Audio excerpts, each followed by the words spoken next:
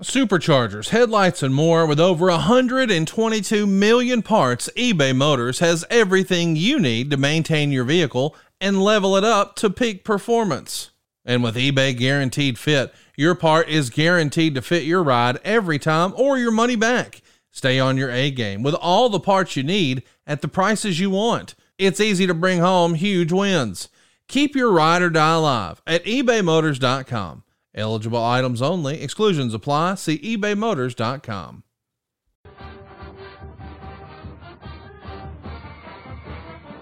The following program is an MLWRadio.com production.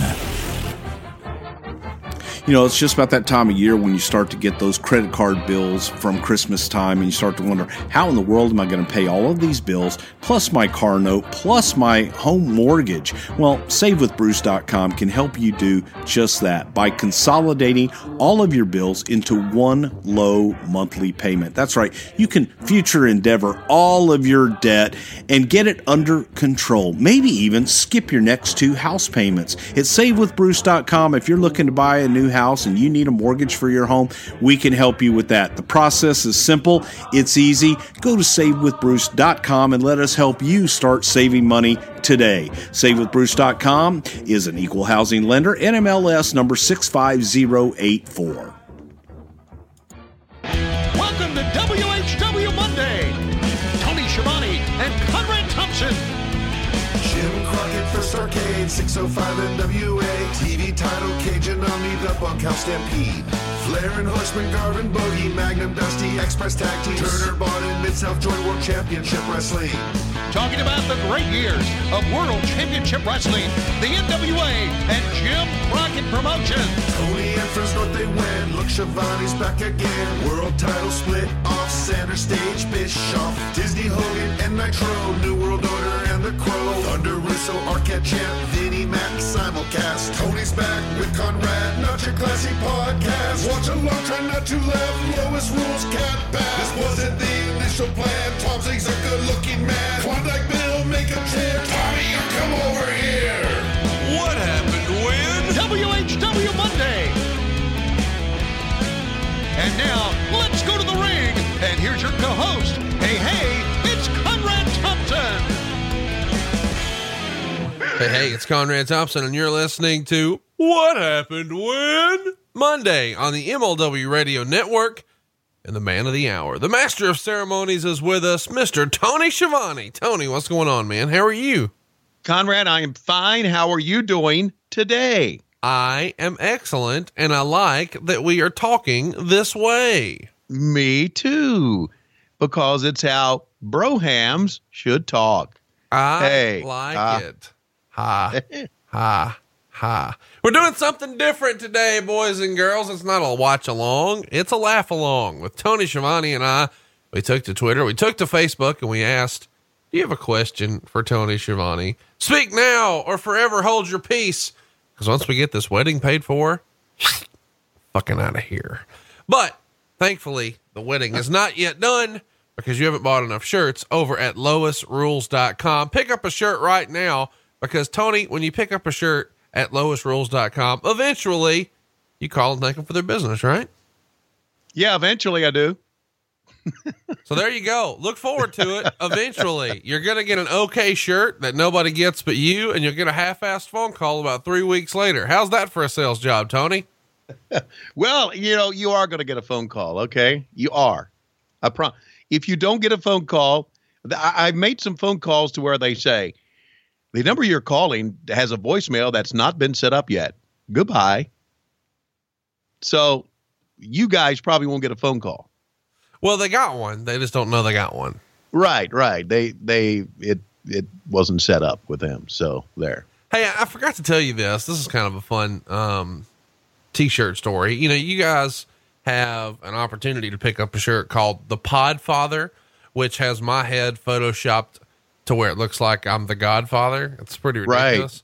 Right. I was on vacation a few weeks ago and I didn't realize it, but my lady friend had picked up this shirt and done it sort of low key to where I didn't know. And, I'm like half asleep and she, comes around the corner and she's got the shirt on And it's maybe the weirdest moment in the history of our relationship. And that's saying something because I'm a weird motherfucker, as you know. Wow. How about that? That's kind of erotic in a way. Oh, it was Roll Tide after that. Let me just tell you. Well, good. Well, we got some Roll Tide questions for you, Tony. We're going to try to get to as many of these as we can. And if you'd like to ask a question to Tony that we don't hit here, go pick up a shirt at loisrules.com. And sometime between, I don't know, February and April, you'll get a call. So loisrules.com and you can ask that question. Tony, are you ready?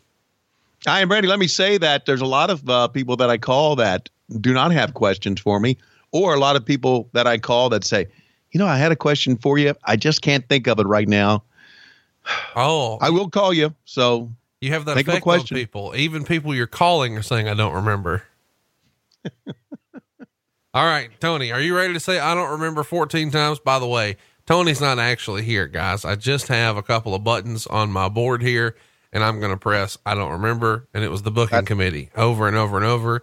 And then every now and again, goddamn slap dick. Fuck Dave Meltzer. I mean, I've got like 5 buttons and then we're good to go. So a little peek behind the curtain. It's just me and you this week, boys and girls. Press the button. It was the booking committee. Okay. Kevin wants to know, in your many visits to Rochester, New York, have you ever had a garbage plate? A garbage plate. I have not, but I have eaten at Dinosaur Barbecue many times in Rochester, New York. Any fun memories from the old Ice Palace in Tampa? That's from Chris. Wow. Yes. Here's the fun memory I had at the Ice Palace in Tampa. We were there and we were calling the matches. Our Nitro set was back away from the ring, and I'm doing the play-by-play, and all of a sudden someone comes and slaps me on the back as hard as he can. And I turn around, and it's a drunk Wade Boggs, about as drunk as anybody could be. And I know, he and Heenan were friends, and he lived in Tampa, and of course he was a Hall of Famer, but he was a Hall of Fame lit up that night. Woo! Right. I like it. Yeah, right in the middle of doing a. So it was a moment that I'll never forget. That usually doesn't happen. Michael wants to know, what was your favorite David Crockett moment that made you laugh your ass off? Well, it had to be the Mulkeys win, because I've said it before on this program. When the Mulkeys won, the interview that David did basically was David saying, "You won," and the Mulkeys looking around, hands up in the air like, "We won," and David said, "Yeah, you won."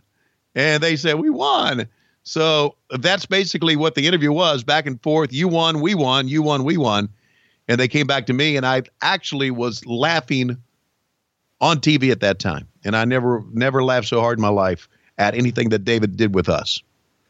AJ wants to know, if you had the chance to call one more match as an announcer and you could pick the participants, the type of match, the referee, the venue, the event, what would it be? I'd like a chance to call Steamboat and the Macho Man Randy Savage. Yep. I like it. Maybe we should do that here on the show. I mean, I need to lay out and rack it up and call it. Yeah. Maybe you do that with Rich Bikini or somebody serious, because I would, be trying to talk. Yeah, about you're not Roll serious Tide, about anything. Elizabeth. Yeah. Yeah. I mean, because here's the deal. Nobody gives a fuck. Right. Michael wants to know, any stories about Canyon or Alex Wright? They were my favorites growing up, along with Glacier.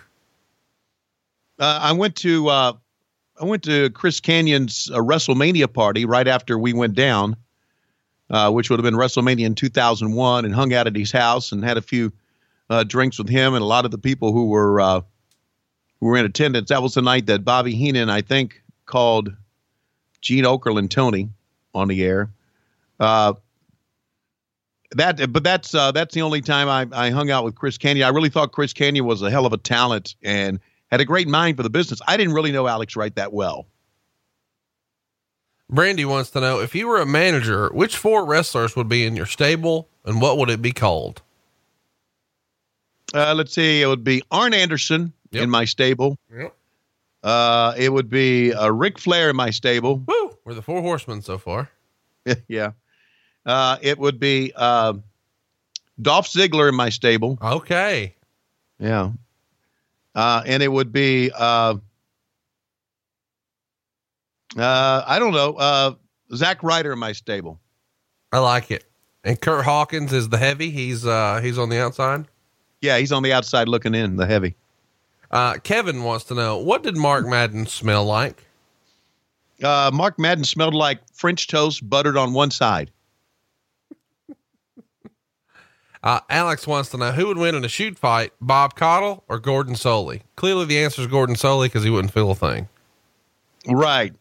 Although Gordon had trouble standing up, so Bob could have probably put the boots to him.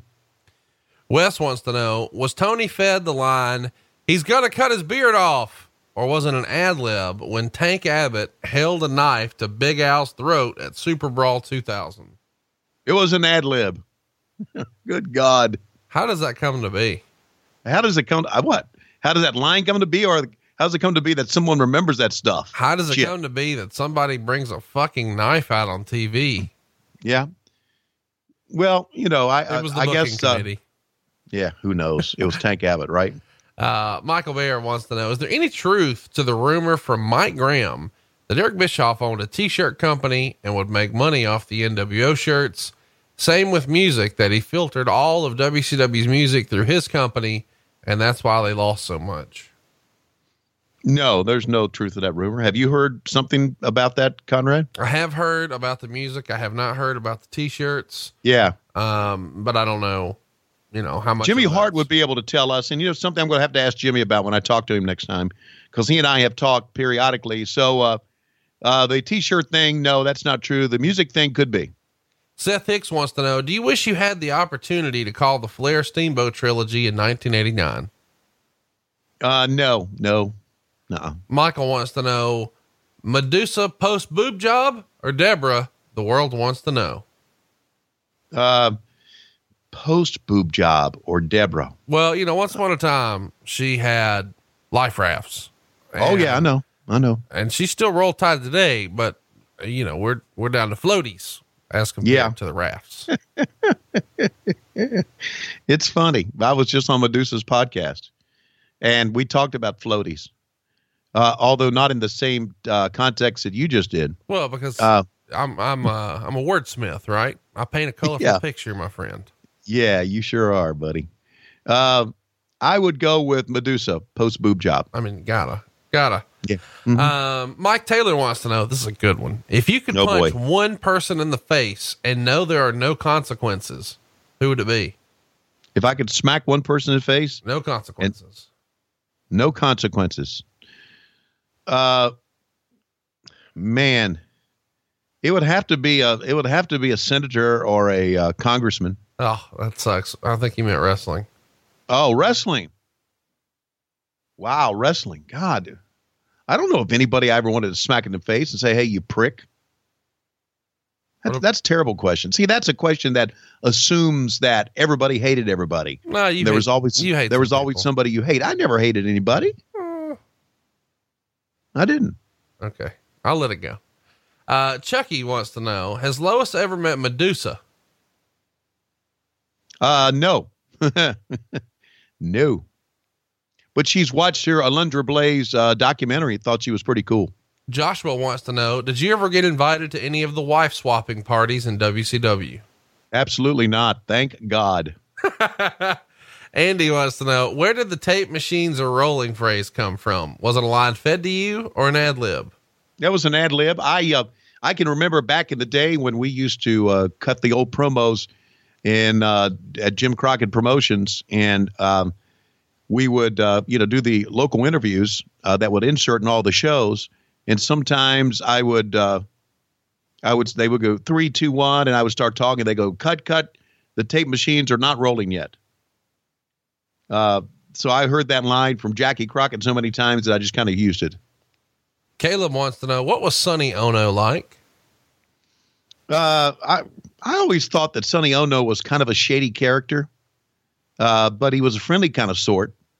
But you just didn't trust him. I thought maybe I don't know, maybe I was wrong.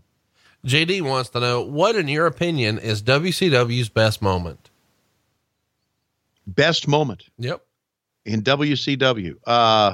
Wow, that's pretty big. It would have to probably be bringing in Hulk Hogan. Jesus wants to know, what was the hardest match to call? The most difficult match to call was, I called a Flair and Junkyard Dog match one time. That was difficult. Eric wants to know, what was your opinion of the West Texas Rednecks? Push the button. You got a button you got to push? Yep. Push it. I don't remember.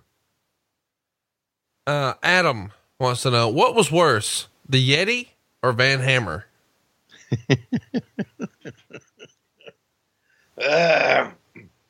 It was the Yeti. My God. Nothing was as bad as the Yeti. Sean wants to know, are you aware how many times you say okay in every show? Hint, it's a lot. Okay. Okay. I know I say a lot, but okay, I'm not so sure, okay, how much I do it.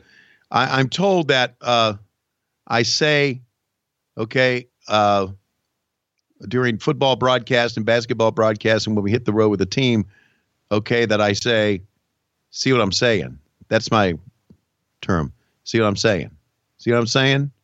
But I never, thought it was okay that I said. You see what I'm saying? Anthony says, you had the living legend, the professor, and the brain. Why no nickname for you? Because I wasn't a gimmick. I was a straight guy. Well, that's debatable. Tom Zink disagrees. Rob wants to know, did any of your kids show any interest in getting into the wrestling business? No, they did not. They all loved it. My oldest son, Matt, did go recently, because he lives up there. He was up in Stanford, and he went to visit the Titan TV studios because I got a friend that works there. And I asked him if he wanted to get in the business, and he said, nah. And I said, thank God, because he's got a pretty good job. But no one wanted to get into the business. You know, I meant to ask you this. Is there anything that interests you that you might be curious to see if they still have in the WWE warehouse? You mean like gimmicks or? Yeah, whatever. Ring skirts, props, belts, old entrance gear. I mean, anything from wrestling history is probably inside that WWE warehouse. And, me and a friend of ours is going to be cruising through there. And I wanted to see if there was anything you wanted me to keep an eye out for. So. Yeah. Years ago when the Crockett's closed down, in their office, I had brought in about 15 to 20 old wrestling posters. The cards. Oh yeah. Yeah. And someone lifted those off, and they may have ended up being in the WWE. They may still end up being the WWE warehouse. I don't know. Do you remember, are there any in particular, any of those old Mid-Atlantic cards that you're looking for? Because I'm sure somebody listening has it. Well, I the one I remember more than any was back in 1978, the Mid-Atlantic, they stripped the World Tag Team title belts from Ric Flair and Greg Valentine, and they had a one-night tournament to decide new World Tag Team champions. This was at the Greensboro Coliseum. The card, they just kind of listed all the tag teams that would be in the card, and the card was blue, and it was, I think, with red lettering. I remember it was blue for sure. That's one I remember. I had a couple of them from the Augusta Expo, but most of them were from Greensboro, North Carolina. And there was a place between Greensboro and Virginia that every time that we would travel down to Greensboro, this old building next to a filling station, or a gas station, this old building, they used to always put one up there, and I used to always take it down. So I had many of them. So when I started working with the Crockett's, I wanted to show Francis and the Crockett's all the stuff that I had, and I showed it to them and everything, left in the Crockett office, and then one day they were all gone. Ta-da. Ta-da. So they may, I don't know, they may have ended up up in Stamford, Connecticut. Now they're in Jackie Crockett's storage locker somewhere in South Carolina. There could be. You're exactly right. They could be. David wants to know, does Tony have any Gorgeous George stories? Not sure if we ever hear any stories about her. Yeah, I don't have any stories on her. None at all. She was gorgeous. Oh, she was Roll Tide, my friend. Yes, she was. John wants to know, what other sports besides baseball and wrestling have you done play-by-play on? I've done a lot of football on a high school level. I've done a lot of basketball on a high school level. I've done college basketball. I did women's college basketball when I was in college. And I've done a couple of University of Georgia men's college basketball games when the play-by-play guy was not available. That's all I've done. Baseball, basketball, football, wrestling. I've never done lacrosse. I've never done soccer, hockey, never done that. I know Rich Bikini does a lot of hockey, or has done hockey, but that's about the extent of it. A lady named Darla Mason Whitman, who is apparently the mother of Jeremy, wants to know, who is the sexiest commentator in the history of our great sport, and why is it Tony Schiavone? Well, it's Tony Schiavone because Tony Schiavone is a smooth talker. Tony Schiavone is spoken for. And when you know he's not available, that makes him even sexier. See what I'm saying? No, I don't. Okay. I like that. Okay. See what I'm saying? Okay. Excluding Ric Flair, this comes from Josh Mayer. Who was the best WCW world champion? Excluding Ric Flair was the best WCW world champion? That's right. Ah, was Steamboat a world champion? Yeah. All right, Steamboat. I didn't expect that. See, that's kind of a funky question, because if you're saying who was the most famous, it was Hogan. If you're saying who's one of the best workers, give you great matches, I guess besides Flair will be Steamboat. So that's kind of, it's hard to qualify that question. Okay.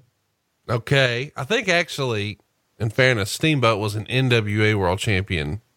Ah, well, there you go. No, that was WCW. Yeah. Okay. Crystal wants to know, did Tony see heaven when he choked and almost died in Conrad's basement? No, I saw hell. I saw that I was going to die in Alabama. Next to lazy ass Matt Coon. Lazy ass Matt Coon. And of course, Jay-Z, who, apparently does save people for a living, but couldn't get off his ass that night. No. Well, in fairness, he was drinking vodka and Crystal Light, I think is his jam. James Edwards wants to know, what is Ric Flair really like when the cameras aren't on? The same way he is when the cameras are on. Well documented. There is no denying that. Michael wants to know, what'd you think of the Insane Clown Posse? I thought they couldn't work, but I thought they really loved the business and worked and tried awfully hard. Will wants to know, were there any Nitro Party tapes sent to the CNN Center that were not suitable to be replayed on television? There were plenty of those that we got from college students. I did not get a chance to look at those, but so hang on. Are they like just passing the bongs around, or is this like Campus Invasion, Shane's World stuff? Yeah. That stuff, just silly cursing type, running their mouth. And I mean, I didn't see any boobs or anything like that, or didn't see any, sexual acts, but there was a lot of just cursing and stupidness and drunkenness that. So it's our show, basically. Yeah. It became a podcast years later. Can you discuss Flair's legit heat for Hogan after the leather strap hits for David Flair?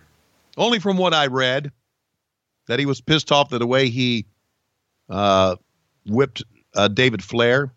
I remember that when I watched it, when I saw it happen back then, I didn't think it was that bad. And then Conrad and I watched it again, and then I realized, wow, this was really bad. So when I heard that Flair was pissed off about it, I was wondering, this is all a work.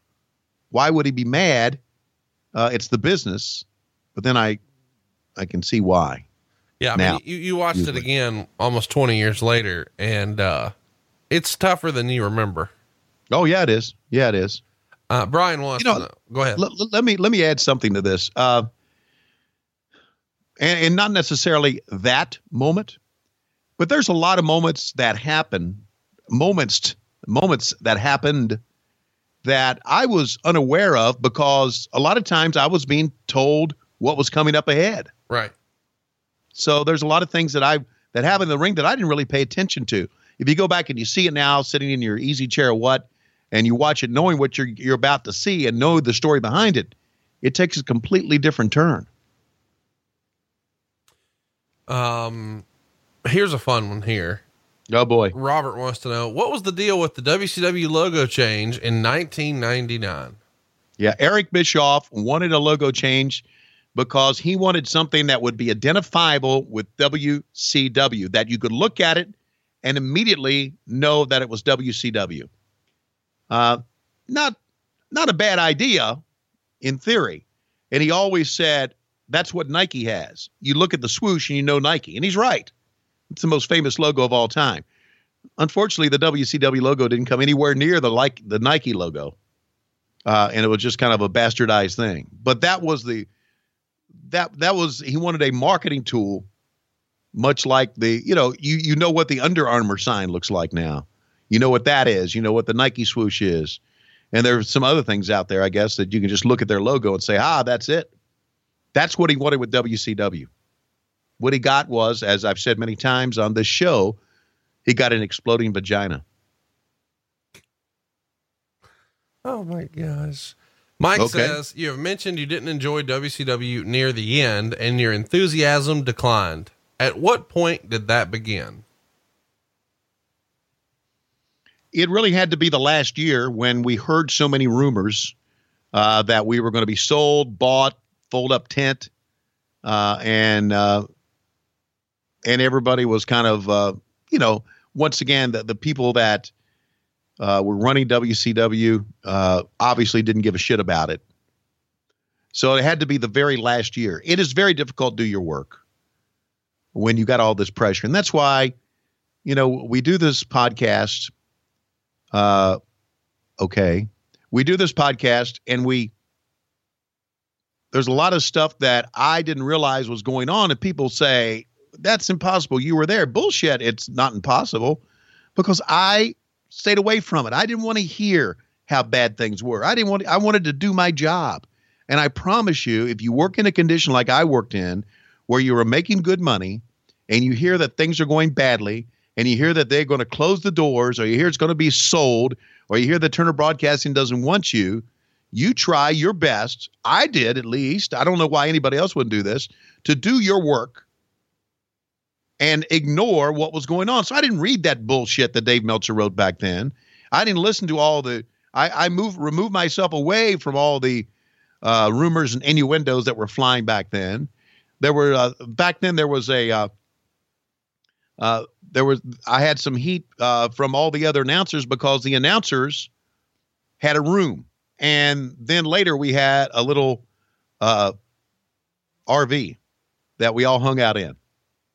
And I didn't hang out with the announcers, Heenan, Tenay, back then, Lee Marshall, I guess, Dusty was in it at times.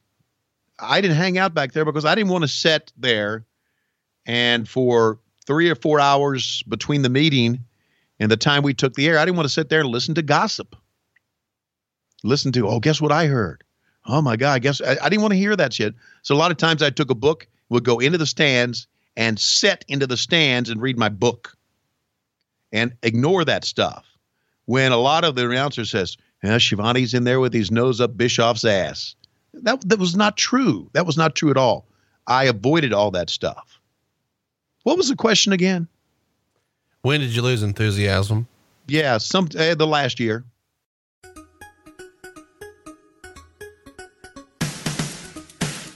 Hello, everybody. I'm Sean Mooney in the MLW Event Center, and let's get to it. Major League Wrestling is back with a new show you can stream or download at MLW.tv. Watch MLW Zero Hour and see what many fans are calling the Match of the Year candidate and more. Plus Tony Schiavone and Rich Bocchini on commentary. Don't miss out on MLW Zero Hour, out now at MLW.tv. On What Happened When, let's get to those podcasts. Tony and Conrad talk WCW Sold Out. Has Tony's opinion of luchadores changed in 2018? Well, find out. On Down and Dirty with Dutch Mantel, the guys talk about the early days of the Macho Man Randy Savage fighting off a canine dog, Harley Race causing a riot, and the Puerto Rican Santa Claus. Lucha Talk is back, and they're talking about what 2018 has in store, including new women being brought into CMLL and how that affects the landscape of the division. Atlantis' return will have a big mask match this year, will it? And finally, comprehensive Fantastica Mania and much more. On Primetime with Sean Mooney, my favorite podcast. This week we welcome one of the most popular superstars in the history of the WWF, WWE, the one and only Tito Santana, a man who had a mission and completed it, all for his family. We'll tell you all about it. And don't forget, MLW Zero Hour is out now. Buy and stream or download a stacked show for just $4.99. That's $4.99 at MLW TV. Now it's time to get back to your favorite MLW podcast.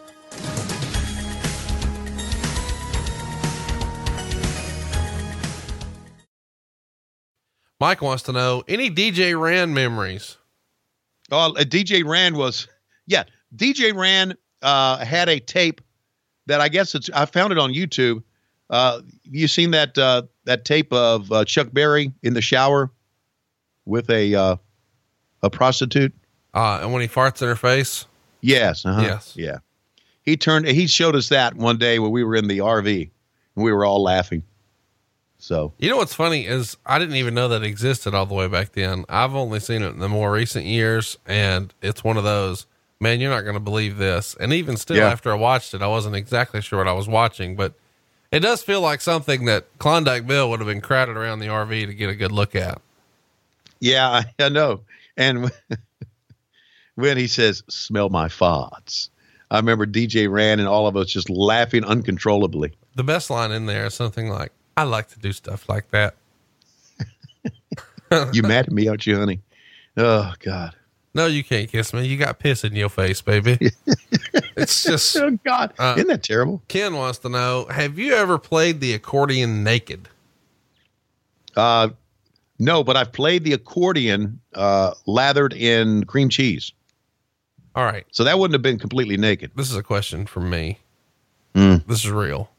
Have you actually put an Oreo in French onion dip? Me? Yeah. Yeah. I tried it.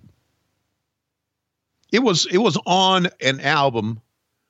I don't know. You don't remember this, but back in the 70s, there was a comedian named David Fry, and he did a great impression of Richard Nixon.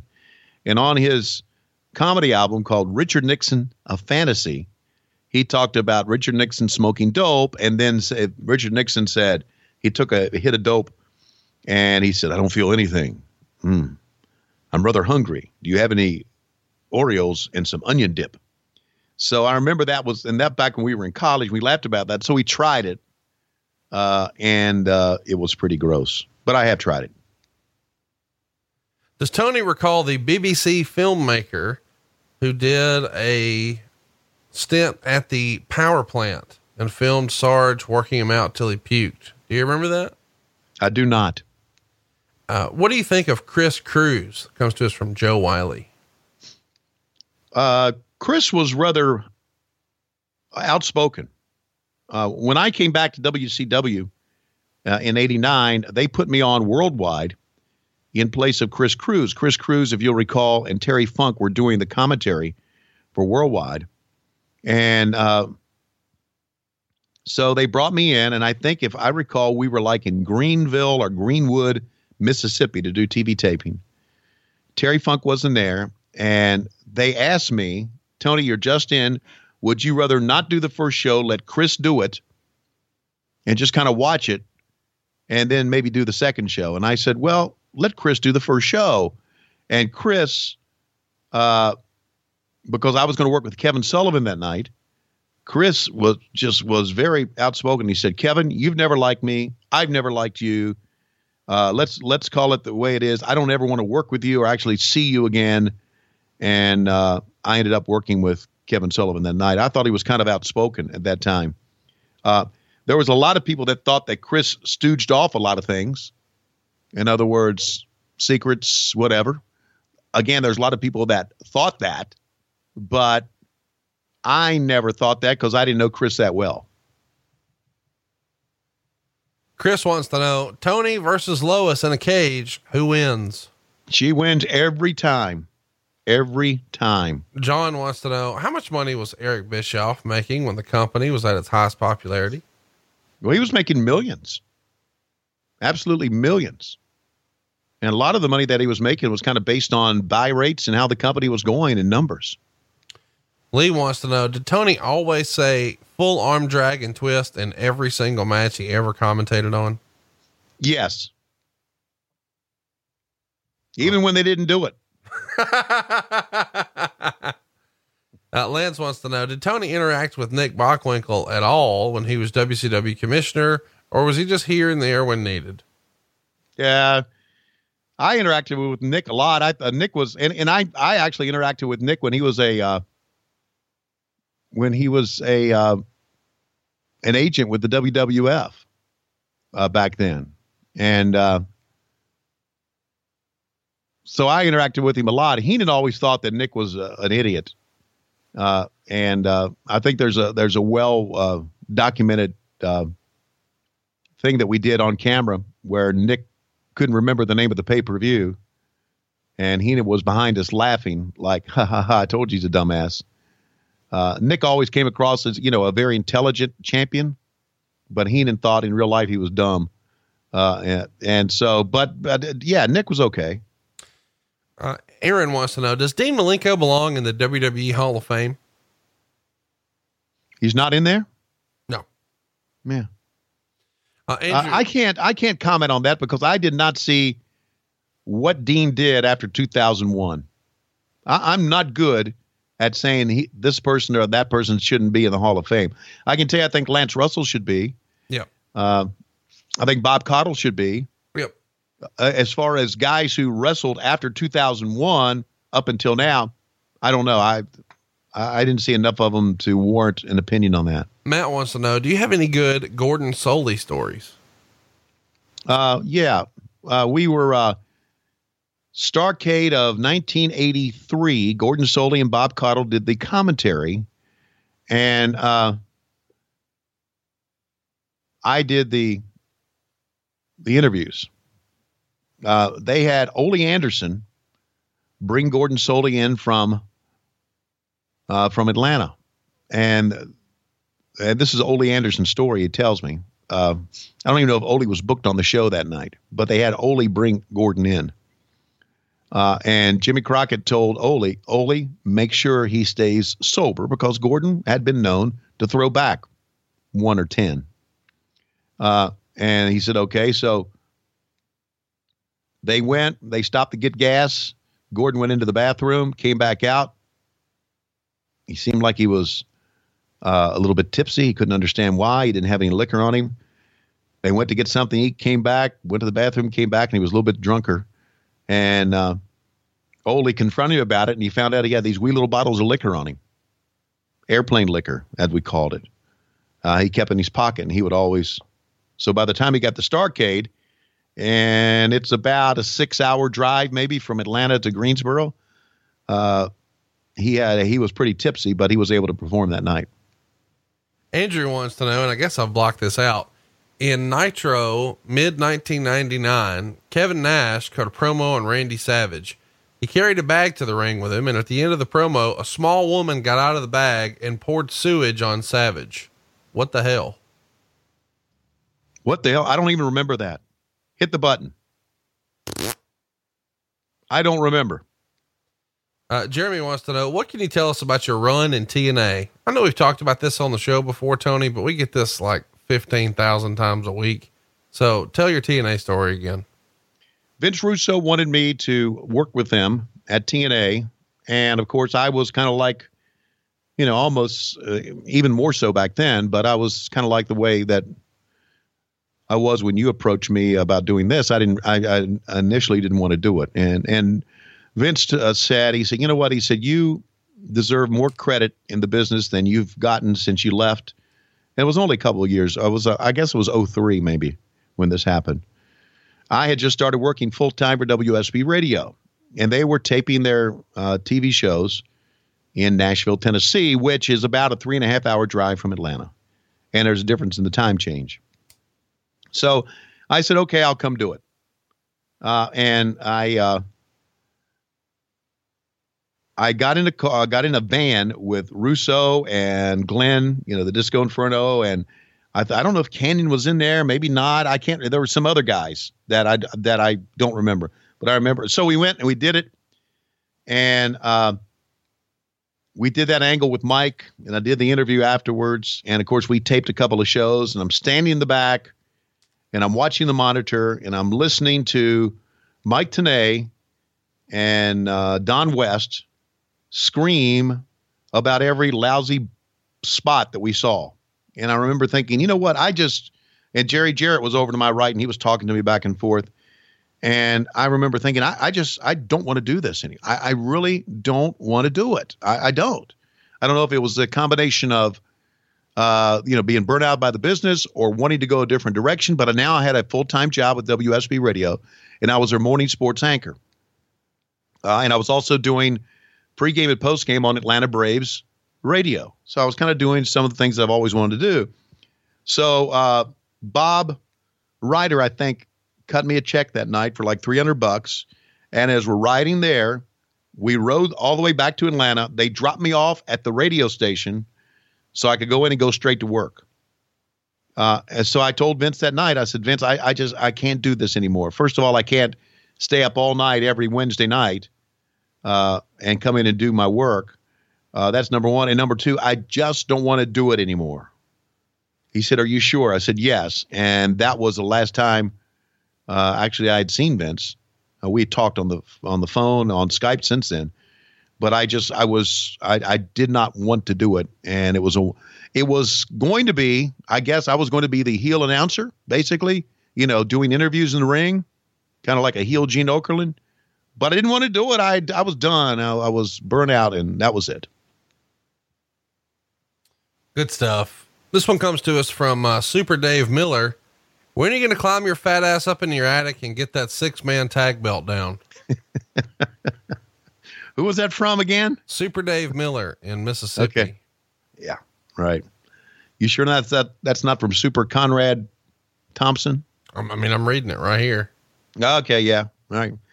I don't want to go up, man, Dave. I don't want to go up in that attic, man. It's just, there's so much shit up in there, and it's just, oh man. Hypothetically, if Super Dave Miller from Mississippi showed up at your doorstep, would he be allowed to climb around your attic and find the belt? Yes, he would. But Conrad Thompson has dibs on it. So I like it. Super Dave, hit me up. I'm getting you in the attic duty. Yeah. Super Dave. Yeah. Conrad will fly you here. I'll have Lois cook you up. Whoa. First of all, Lois ain't cooking. Second of all, I'm not flying shit. Okay. Jonathan wants to know, Magnum TA tore up the suit Ric Flair bought for him. He forced a kiss on Baby Doll. He manhandled her when Dusty won her for a month. And then he punched Bob Geigel. Why was he a baby face? He was the rugged baby face. He was like, right? I mean, he was like the serious type rugged baby face before his time. That's why. Roger wants to know, what are your memories of the Australian tour? My memories were, I had a couple of memories. When we were we started out in Brisbane, and then we worked Sydney, and then we worked Melbourne. We had 2 shows in Melbourne, both were sold out. And in Melbourne, they put us up at this posh, over the top type casino type hotel, and had a reception for us on the last night. And they spent a lot of money on this reception. The food was spectacular. And it was kind of out on the patio, and they had torches out on the patio that night, and it was pretty spectacular. When we were in Sydney, Australia, we stayed at the Four Seasons, and that was during the Subway Series between the New York Yankees and the New York Mets in 2000, and that was just right after the Summer Olympics in Sydney, Australia. So I would get up in the morning about 9 a.m., which would be about 9 o'clock Eastern time, p.m. Eastern time, and watch the World Series in the morning, which I thought was awfully odd. It was also around the time, that we knew that we were kind of going down the shitter. So I pretty much stayed in my room and walked around Sydney a little bit and saw the sights. I could not tell you one match that we wrestled, that we had. Not one. But I can tell you what we did away from the ring. Any glass coffee tables down there? Oh, I'm sure. Yeah, I'm sure. Because there's some beautiful women in Australia. Justin wants. I guess you don't need a beautiful woman for a glass coffee table. I'll never know. Yeah. Justin wants to know, when your team comes to my town to play the Durham Bulls, will you spend the night at my house rather than getting a hotel? I promise an HJ. Does that mean a hat and jacket? No, that does not mean a hat and jacket. I mean, it might be cold out. I don't know. Well, it could be some sort of cocktail, right? Right. It could be. Yeah. Yeah. Right. Haviland and some sort of orange juice. I don't know. Would you go couch surfing? Would you spend the night with fans? No, save on hotels? No. Because I take a bus back and forth from the hotel. I mean, a bus back and forth between the hotel and the ballpark, and it's just so convenient to do that. Christopher wants to know, if Lois weren't in the picture, which Nitro girl would you like to cat bath first? Why do we have to answer? This is have I really set the standard this low in my life? Yep. Cody wants to know, would you rather be Steinerized or take a kick in the head from Goldberg? I would rather probably take a kick in the head from Goldberg because I wouldn't remember it. Steinerized, you could probably remember it the rest of your life. Oh my gosh. Carl wants to know, did Shagger Lee Marshall ever take Klondike Bill to a Nitro party? No, that is Stagger Lee, and he never did. No. Klondike would have loved it, well, especially on those campuses. Eddie wants to know if he can hear your Candyman impression. All right. Well, of course, we were talking about different characters that Jim Herd wanted, and he thought there should be a guy that goes around with a bag of candy and throws out the candy to the kids because the kids love candy, and it would be like a Pied Piper thing. And we're going to call him the goddamn Candy Man. I said, well, who can be the Candy Man? So whoever's going to be the goddamn Candy Man, I want to make sure that he's somebody that can work and somebody that can interact with kids. And then, of course, we came up with Brad Armstrong, who was the goddamn Candy Man. So there it is. Do you prefer a 2-man or a 3-man broadcast booth? I originally liked 2-man broadcast booth because I worked with David all those years, but I started really enjoying a 3-man broadcast booth when we had me, Tanay, and Zabisco, or me, Tanay, and Heenan, or me, Heenan, and Dusty Rhodes. So I at the end, it started out 2-man, but at the end I enjoyed a 3-man. Eric wants to know, what was the best piece of advice you received that helped you in calling wrestling? I can't remember the specific advice, but I remember Bill Watts taking me over and showing and telling me about different moves and how that I had to sell the different moves because it made it believable and it helped the storyline. And Bill Watts did this to me a number of times. And he was really serious about it. And he was like, and he wasn't, Bill could be very difficult, as we know, but he was very serious and was very helpful to me in my career. I've said this many times. He was the only boss that he wanted matches called a certain way. And if I didn't understand that, he would take the time to tell me why he wanted certain matches to be called that way. So I always did appreciate working with him. Alex wants to know about Kevin Nash. How was he as a person and a wrestler? Any funny stories? Well, I've told the story that when we were our very first Hog Wild, Road Wild, if you will, and we landed, and the fans met us a bunch of fans met us at the gate back then, because you could do that, and we're walking up through, and this is, I guess, not Cedar Rapids, Iowa, but anyway, it's in South Dakota. And we flew in from Atlanta, and we're walking up, and this one kid says, "Hey, there's a concert tonight in Sturgis, and it's going to be so-and-so. Are you going to the concert?" And Kevin said, "Hell no." He said, "I'm going to get a bottle of Jergens, turn on Spectravision, and my night's complete." And it just completely went right over the kid's head, but we all laughed like hell about it. I thought Kevin, for his size, was a good wrestler. I thought he was a very funny guy. Kevin and I had a little disagreement at one time when he thought years ago that I didn't like him being in the booking committees, because there at the end, when we were all in booking committees together, Kevin would be in the booking committee, and Kevin was kind of a lighthearted, fun-loving type, cut-up type, always tell a joke type guy, and sometimes it bogged down the booking committee. And he thought I was upset about that, and I really wasn't, and we had a kind of a misunderstanding, but Kevin was a very talented, funny guy. Just so you know, you said the word booking committee 17 times in 13 seconds right there, which is really impressive. Okay. Joshua Penn wants to know, does Lois have a single sister? No, she has three brothers, no sisters. Chris wants to know, hey, Tony, who's the one wrestler you didn't want to go in the restroom after? Tank Abbott. It was that bad, huh? Yeah, he probably would, shit on the floor or all over the commode, just knowing that somebody else would be in there behind him. That was his move? Just. I don't know his move, but I could see him doing that. Okay. Speculation. James wants to know, I would love to know Tony's reaction to JR leaving WCW for the WWE. Yeah, that was, I was kind of in the middle of that, because, Bill Shaw did not like Jim Ross. And of course, this was a time in the transition between Bill Watts and Eric Bischoff. They wanted, and I guess I'm speaking for Bill Shaw here and Eric Bischoff, they wanted Jim Ross to go out and sell syndication. And they really did not want to use him on TV, and they were going to use me and Jesse on TV.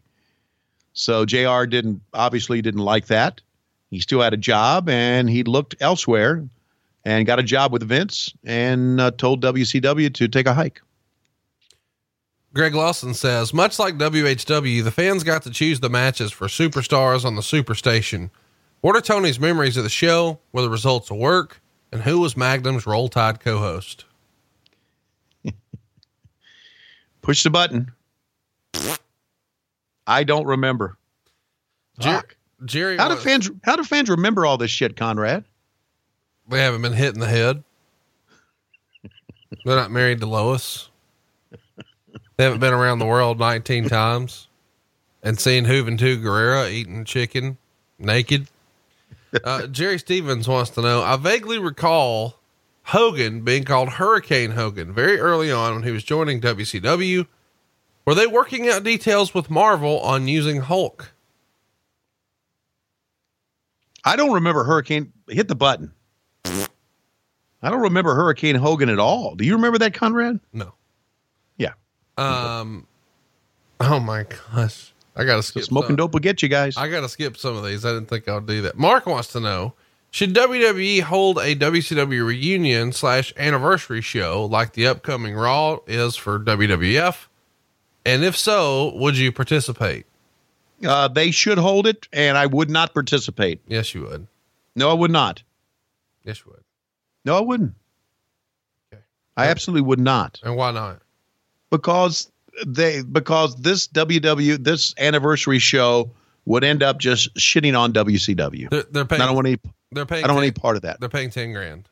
I don't want any part of it. Oh, fuck that. You'd go. I mean, come on, it's work. Roll Tide. Yeah, but they'll end up shitting on WCW because, as you know, history is written by the guys who win. Brian wants to know, are you 100% sure that Arn Anderson isn't an older version of you? Yes, because Arn Anderson is younger than me. Well, a video was floated a couple of weeks ago, Tony, where it showed like a 23-year-old Arn Anderson wrestling, and everybody's I saw that. I saw that on Twitter. Yeah, that's actually Tony Schiavone. Okay, yeah, I could take some bumps back in the day. Really? Off whose fingernail? GP wants to know, how did Tony end up back on the Monday Night Wars episodes on the network? Does that mean Kevin Dunn actually did call him back? No, that ended up I got in touch with a friend of mine who works there. And this was me probably the first time I called and said, hey, you guys need a producer? And they said, don't need a producer, but they're doing this Monday Night War thing and they may want to use you. So another producer called me back. Don't even know who it was. I couldn't even tell you his name. And said, this was in the month of March. Don't know what year. If you come on up, we'll fly you up, let you spend the night in Stanford one night, pick you up at the airport, and let you spend the night in Stanford and come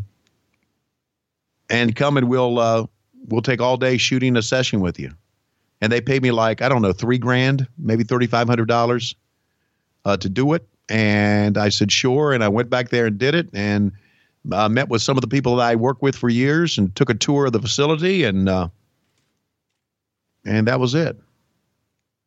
So it started with me with a call to the WWE saying, I'd like to work on your network. And they kind of like, oh, ding, ding, ding. Maybe we don't want that dumbass fat shit to work on our network, but maybe we can use him in our Monday Night War stuff. They had a number of years prior to that, a producer had called me on my cell phone because I've had the same cell number for years. A producer called me on my cell phone. I was leaving a Braves game at night. It was late at night, and a producer called me on the cell phone and said, we are doing like the best of Starrcade or something, a video DVD set, and we've got David Crockett who's on board, and we'd like to get you to come up and do some on cameras for it.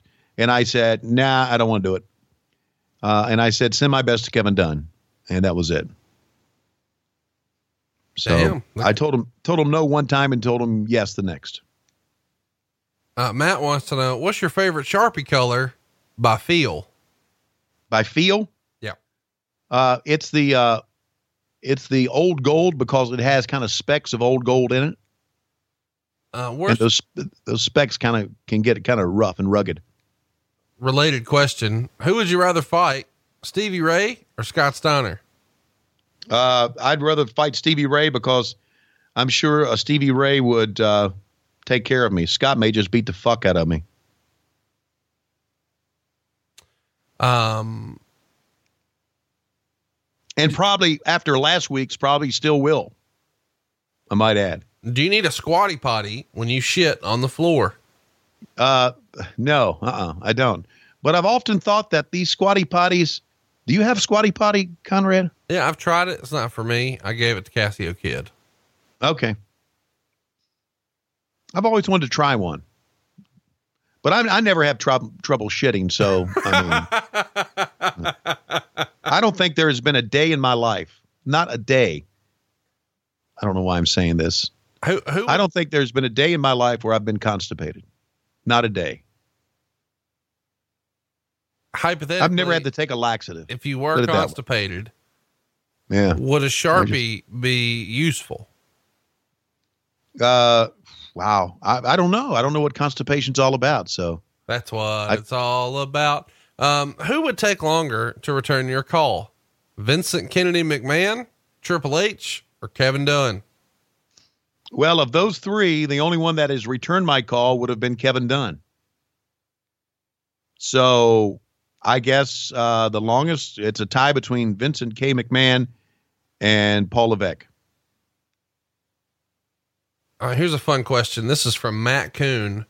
Has Tony heard the best of? I know he never listens to himself, but he owes it to himself to hear the first 3 minutes and the last 3 minutes of the show. Did you ever listen to that? I listened to the first 3 minutes of the show. I didn't listen to the last three, but I will, Matt. Jesus Christ. I will listen to it. Okay. Stay off my ass. Go back to sleep. Yeah. Bill wants to know, how close are we to paying for the wedding? I've got one more big time payment to make to the reception, and I'm very close to that. But then there's a couple of other things that my daughter wants paid for. So to be honest with you, let's say I'm 3/4 of the way there. Put it that way. Paul wants to know, what are your memories of the Nikita Koloff Magnum TA Best of 7 series at the Great American Bash? My memories were, first of all, when I heard it was going to happen, that I didn't think it would be that good. But it ended up being very, very good. And you talking about the top heel that we had at this time and the top baby face going at it. It was very, very well done. Would you rather eat a home cooked meal made by Klondike Bill or the lunch buffet at the Shoney's in Ackworth? Well, after the episode we had last week, I don't think I should go anywhere near the lunch buffet at the Shoney's in Ackworth, because I might get put in the Steiner recliner. Adam B wants to know, did you have a chance to work with Gary Hart? And if so, do you have any stories? I remember Gary Hart, and this was back in the Crockett days, working. He was a manager of Kevin Sullivan and Mark Lewin. And Gary was a very, very smart guy. And they had a meeting with the boys one time about do not, because they're on the lookout for you, and this is back in the 80s, do not have beer in your car if you get stopped by the police, because you're going to get in trouble after the matches. And Gary Hart spoke up. He said, there's absolutely no way that boys are not going to have beer after the matches. And I remember him being very defiant about that. Not saying that he was talking about drunk driving, but he just said, let them know, let the Crockett's know, or whomever had the meeting that day, because I was in there, that the boys always were going to drink beer after the matches. No way you can stop it. So WrestleMania weekend's biggest party is coming to Bourbon Street, Friday, April 6th. There's plenty of time to get there after the Hall of Fame. Don't miss an all-inclusive all-night party hosted by Kevin Nash and over 30 other wrestling stars. Enjoy unlimited drinks all night long at the Bourbon Cowboy on Bourbon Street. If you get tickets this week, you can get 10% off by using the code RUMBLE at pwrshow.com. This is going to be a great time. It is the one and only wrestling event that takes place on Bourbon Street on WrestleMania weekend. You can even go VIP and get access to the balcony, where you can throw beads and get a private meet and greet with Diesel himself, Big Daddy Cool Kevin Nash. This event will sell out, as it has the last 6 years, so get your tickets now and party with Kevin Nash and others. And you never know who will show up. Comedian Fluffy has been to the last 3. Tickets are limited, so hurry and get yours today for a WrestleMania weekend party on Bourbon Street with Kevin Nash and over 30 other wrestling stars. Get your tickets for WrestleMania weekend's biggest party at pwrshow.com and get 10% off this week by entering in code RUMBLE. What is your favorite lowest meal? That comes to us from Dave Otto. Dave Otto. Hey, Dave. My favorite lowest meal. Yikes. She is this a shoot, or should I say something funny? No, do it for real. Okay. She does a great job of cooking a turkey. Wonderful job of cooking a turkey. So sometimes I will just, in the middle of, let's say, the spring, buy a turkey and she'll cook it. And then we'll have turkey sandwiches after that. She knows how to get the breast just real moist. It's never dry. She does a great job with that. So it's turkey. Say that last part in your best Barry voice. My best Barry voice. You know what I'm talking about. Hey, baby, cook that turkey to where the breast is moist. Baby. Fuzz wants to know. Can't get enough of your turkey. Oh, that's a shirt over at LoisReels.com. Any fun memories from the spring break tapings? There was a wet t-shirt contest, I guess, that the guys judged. And when and I'm thinking about the one from Panama City. What's that? Panama City. Now I'm thinking about the one from South Padre Island. That's right. Yeah. There was a lot of when Madden and I came out to do the show. There was a lot of dope smoking going on. It was very thick. The air was very thick with pot. And those are two things I remember about that. Matt Carter wants to know, how often do you talk to David Crockett, and how is he? Last time I talked to David was when we both went in to visit Ric Flair, during his recent illness, and we spent a few moments together. David's fine. David works for the Red Cross and travels to all the disaster areas around the United States to help out the Red Cross. So he's very much giving his time and effort to helping people out. David was really one of the great guys. I also had David a year ago, maybe 2 years ago. 2 years ago on a broadcast, he came to a game in Charlotte, and I had him on the broadcast with me. He and I talked back and forth a little bit. And I told him the story that our youngest son, his name is Timothy David, and we named David after him. And he said, "You're blowing smoke up my ass." I said, "No, I'm not. I'm really not, because," and I may have touched on this before, the Crockett's enabled me to buy my first house back in 1987. And when interest rates were like 18% or something dumb. Yeah, they gave me interest-free the chunk of money for a down payment, which was like, I don't know, maybe they gave me like $10,000. I don't know, $15,000.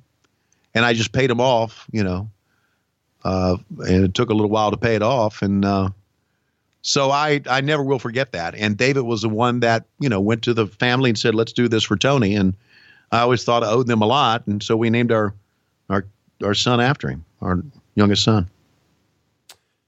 Justin French wants to know, my wife has a KitchenAid mixer. Unfortunately, the gimmick that spins and does the actual mixing is jammed. Any suggestions? Buy a new one. They're always easier to buy a new one than to have it fixed. You have it fixed, you're going to be taken to the cleaners. I moved along pretty quickly there, Tony, because you just admitted that the Crockett's helped you with mortgage fraud. Just so you know. That's mortgage fraud? Yeah. What, that they said, that I asked, "Can I borrow some money for a down payment?" They said yes. That's mortgage fraud? You probably listed it on your application as a gift, and it wasn't actually a gift because you had to repay it. So yeah, that's not good. Vince wants to know, was there ever a pitch for you to be involved in a pudding match with Tom Zink? No, there was not. That would have been very interesting. Tom and I are about the same, or, about the same age. I was just a little bit older than him. So it may have been a pretty even match. This is a fun one. Do you and Lois have celebrity hall passes? Are you in the loop on this?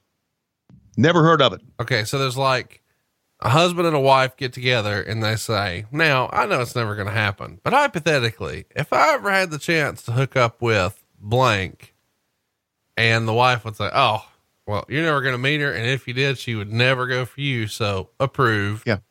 And then he reciprocates it. And she says, "Well, if I ever have the chance to meet blank," and he laughs and says, "Oh, that's never going to happen. Approved." Do you and Lois have such a pact? We do not.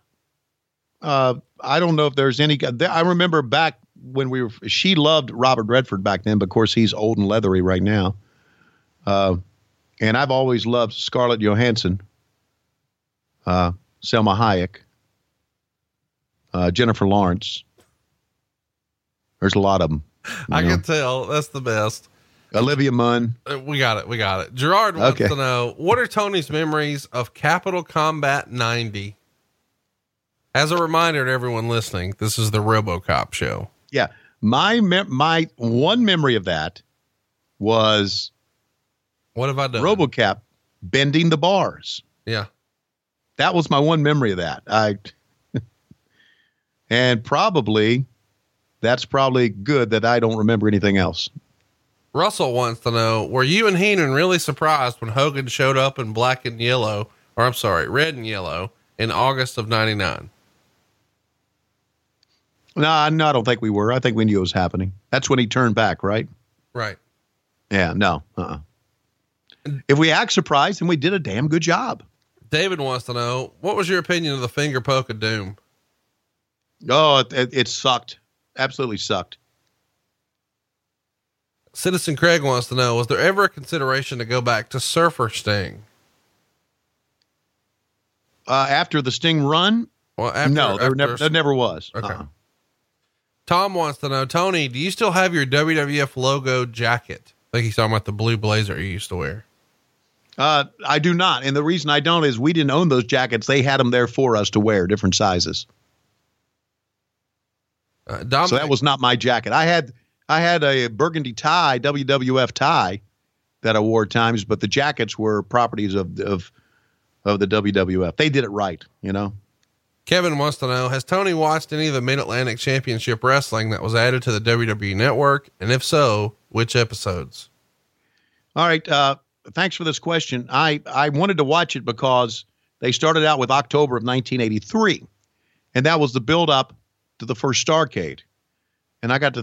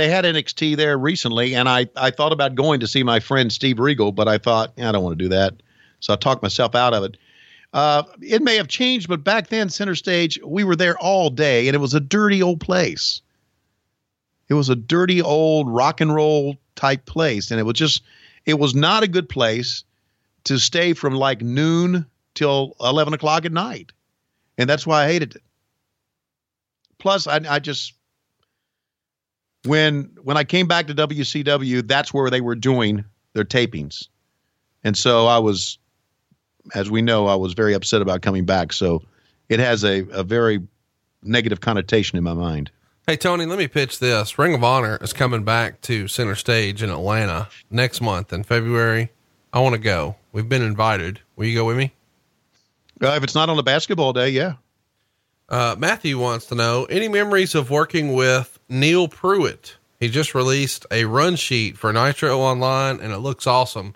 I feel like we should give a shout out to Neil. He's got a fun little podcast that he's just launched.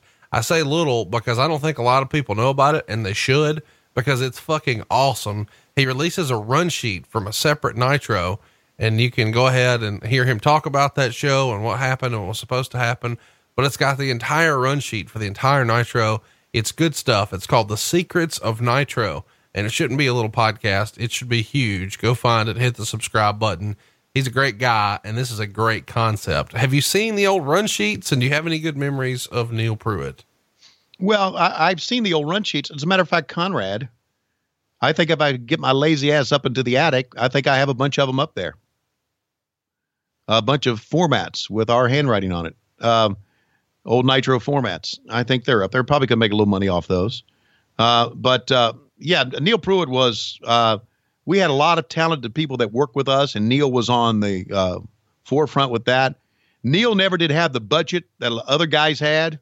We had a guy named Mike Shockett who always had a bigger budget to work with than Neil, but Neil always made it work. And Neil was just a very talented video guy, knew what worked right. Not only that, he was easy to work with, and that was so important. If you're on a production end of it and you're working with wrestlers, you got to be easy to work with. And he was. Andrew Campbell wants to know, did the guys in WCW have wrestlers court like in the WWF? No, not that I knew of. I know what you're talking about. They have it in baseball, but I never saw wrestlers court in WCW. Dan wants to know, did you and Conrad bet anything over the Alabama-Georgia game? And where is the tattoo on his face going? # Roll Tide. Yeah, we did not bet anything at all. That's not true. We bet a tattoo and you owe me one. I don't remember that. Well, I have tape of it if you'd like to hear it. Yeah, let's have Matt. If Matt Kuhn is awake, let's have him put it in. Okay. Okay. So I was supposed to put a tattoo on my face. Yeah. It says Roll Tide. Bullshit. You remember that? No, you lying piece of fuck you. Wait. You're also the same guy who said he was going to Luke Gallows' tattoo store over in Conyers, Georgia. That I remember. That's the Painted Gypsy. And, you should go see him and ask for Luke personally, and he'll hook you up and give you a great deal. But you said you were going to get a tattoo, and I'm thinking we should do like Lois Rules. Yeah, that's fine. Are we going to put it like on your butt cheeks? No. Put it on my arm. Ugh. Put it on the place that's less painful. Wait, how do you know what's more painful? Because when I was young, the doctor used to give us a shot in the ass of penicillin, and it hurt a lot more than a shot in the shoulder. My ass is very sensitive.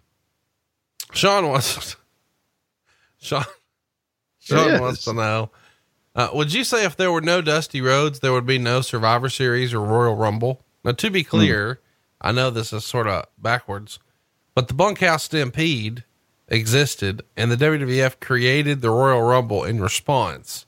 And Starrcade existed and the WWF created the Survivor Series in response. This is kind of a fun question. In reverse, Dusty Rhodes is responsible for the Royal Rumble and Survivor Series, is he not? Well, I guess from that line of thinking, you would have to say yes, he would. Dusty's ideas certainly had Vince McMahon, rethinking, I'm sure, a lot of his stuff. But there is also probably a school of thought out there that Vince would have thought up this stuff anyway. But yeah, that's a good line of thinking. I'm going to go with that you are correct. Jeff wants to know, do you remember anything about Dusty's Midnight Rider vignettes? Where were they shot? Who did them? Etc. Yeah. Neil Pruitt did them. Where they were shot, I don't know. We talking about the ones for us or the ones in Florida?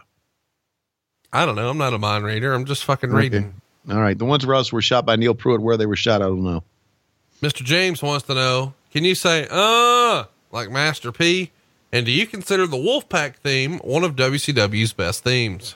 Dun, dun, dun, dun, dun, dun, dun, dun, dun, dun, dun, dun, dun. It was certainly catchy, wasn't it? Dun, dun, dun, dun, dun, dun, dun, dun, dun. Yeah, I liked it. Back when Tony first broke in 83, this comes to us from Chris, was there anyone that he hated to be around or interview? Yeah,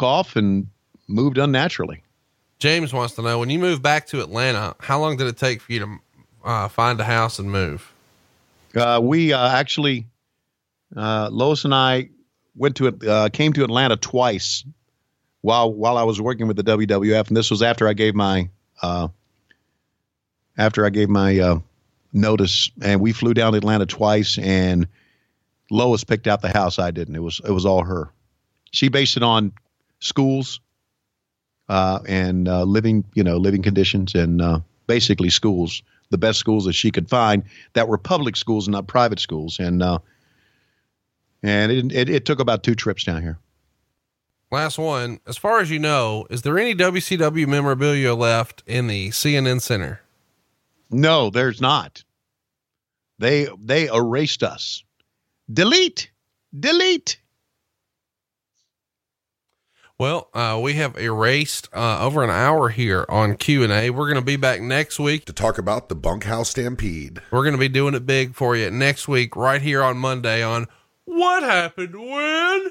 But Tony, when I look at my clock, I can't help but think it's about that time.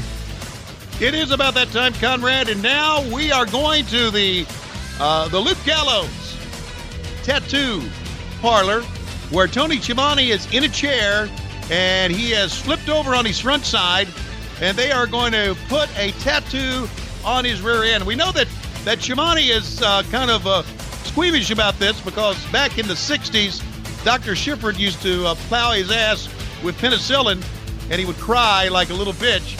So now he is, we don't understand why he's agreed to put a tattoo on his ass. But now, from talking to Luke, on his ass, it seems that they're going to put Conrad Can Kiss It.